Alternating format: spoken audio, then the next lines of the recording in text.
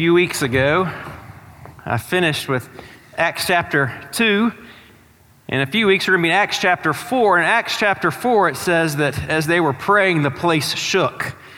How many of you felt like we were in Acts chapter 4 right there? It was shaking for a minute, and I was probably not the only one looking at these flowers thinking, what am I going to do if they fall? How am I going to make this look gentle? I just wanted to take my Fitbit and give it to one of you guys and put it on because, I would have had like 10,000 steps already. So you guys did. Thank you so much for leading us in worship. Aren't you thrilled to have Daraja with us this morning?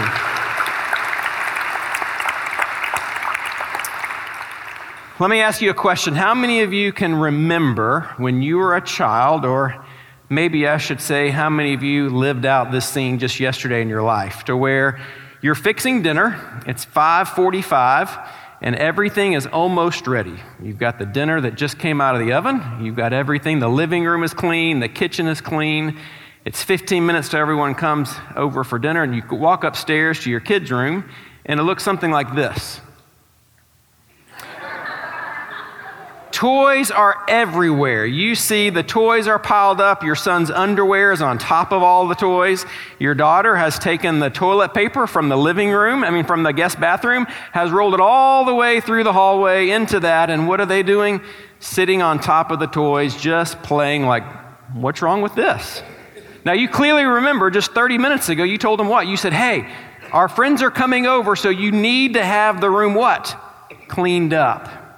So the question is, how are you going to motivate your kids to clean up the upstairs?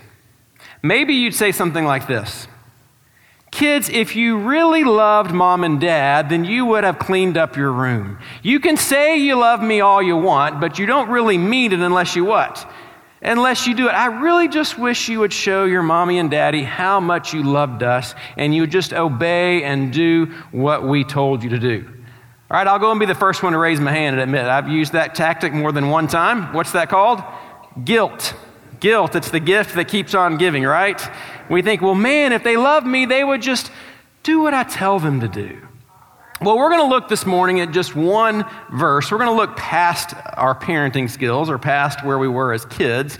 And I wanted to look just for a few minutes at one special verse that came from the mouth of Jesus. And it's found in John chapter 14, verse 15. Listen to the words of Jesus.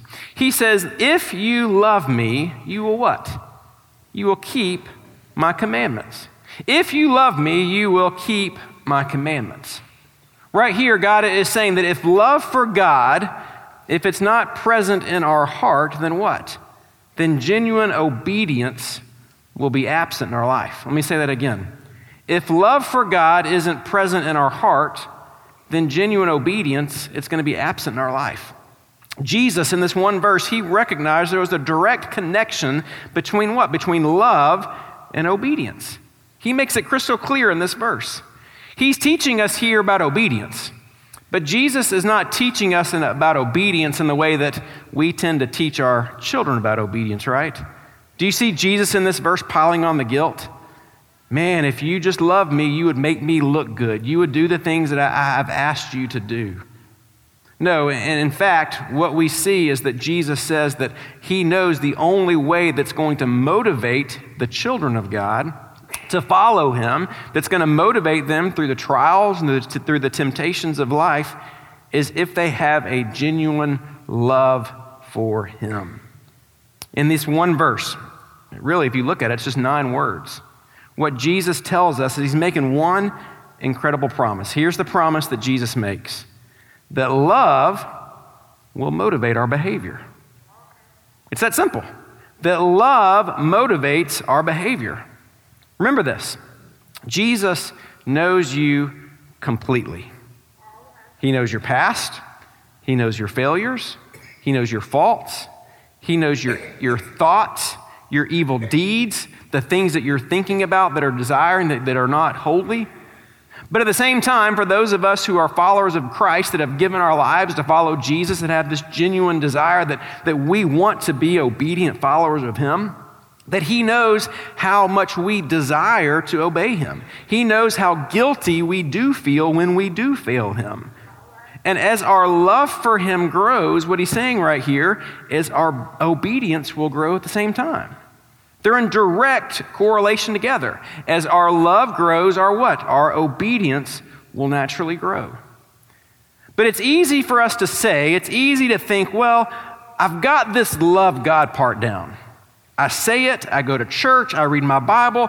That's the easy part. I just need to focus not on loving God because I do love him. I need to focus more on obeying him and doing the things that I know I'm supposed to do. But it's right there when we say that. It's right there when we think we've got the love God part down that we can ignore that we want to focus on the obeying God part down, that we gloss over the motivating role that love actually plays here. It's so easy for us to go back to what's natural for us to do. And what is so natural for us? To focus on what we need to what? Do. How can I fix it? How can I make sure that I can get this relationship right?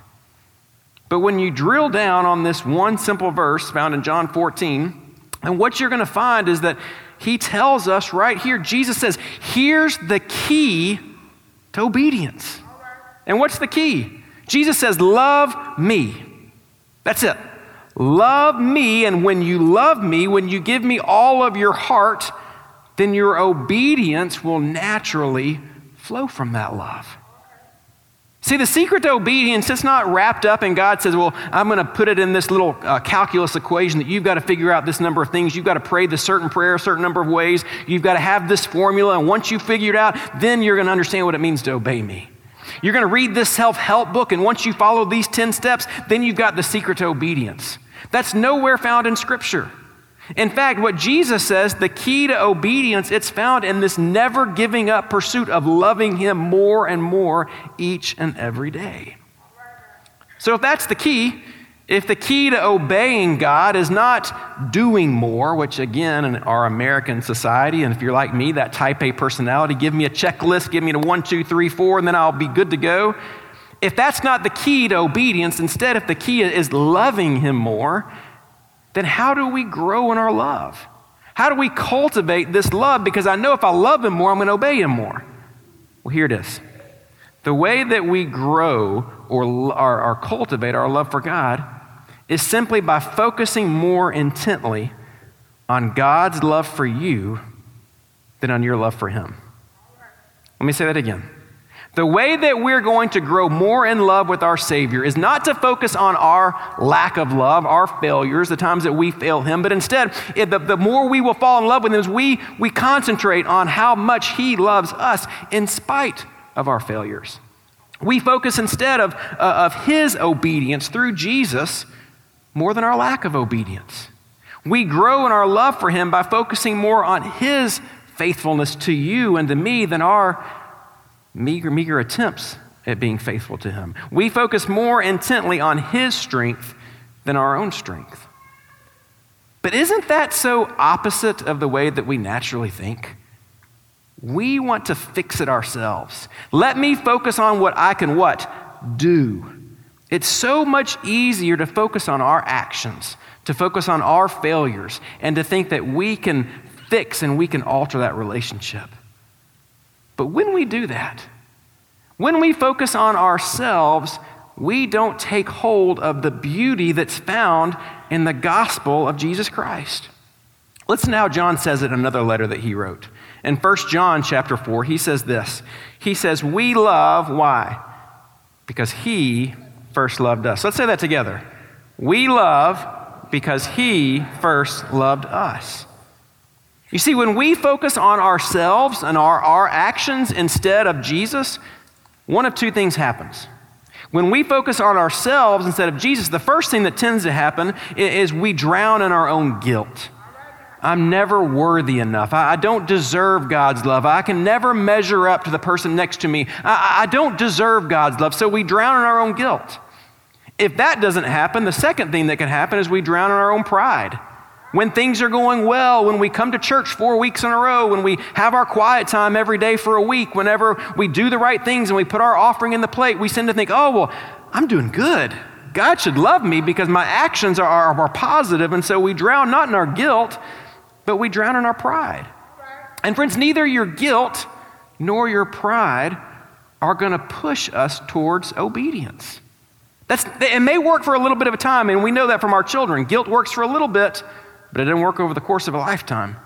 Pride makes you feel better for a little bit, but guess what? Someone else is going to do it better than you, right? But instead, let me give you a better way. Let me give you a better way for us to understand how we can grow in this love for God. If we will intently focus on how we are loved by God, how are we loved by God? Without merit, with no strings attached, based not on our efforts, but we are loved by God because of the obedience of Jesus. If we rest in that fact, that whether we obey or disobey, if we've given our Lord and Savior our heart and we desire to follow Him, it does not change His love for us. What does that do? What does that do for us if we begin to understand and we begin to live our lives as if God's love for us is not based on my obedience, nor is it based on my disobedience? I'll tell you what it does.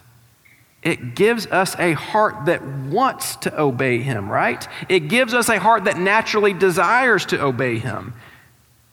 But why is that the case? Church family, because that kind of love, it changes people.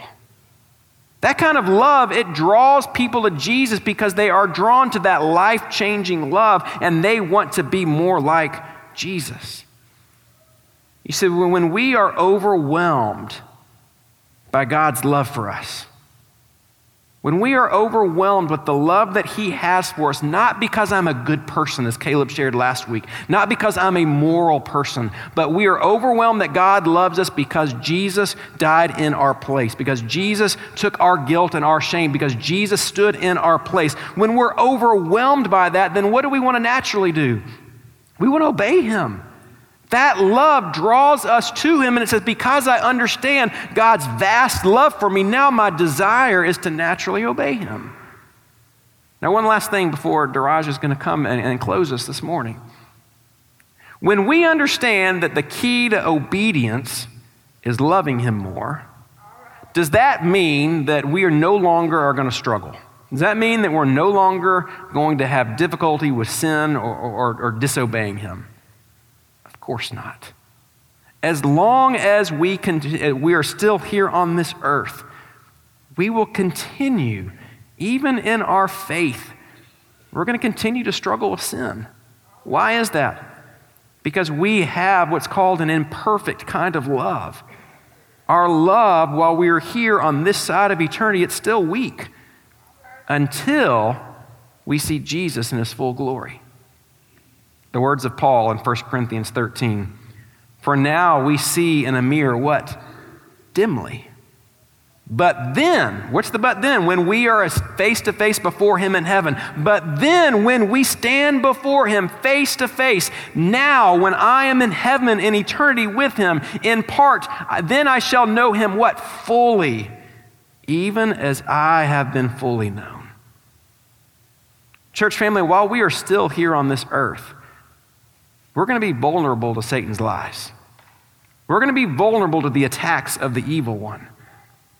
But praise God, we serve a loving Heavenly Father that is patient with us.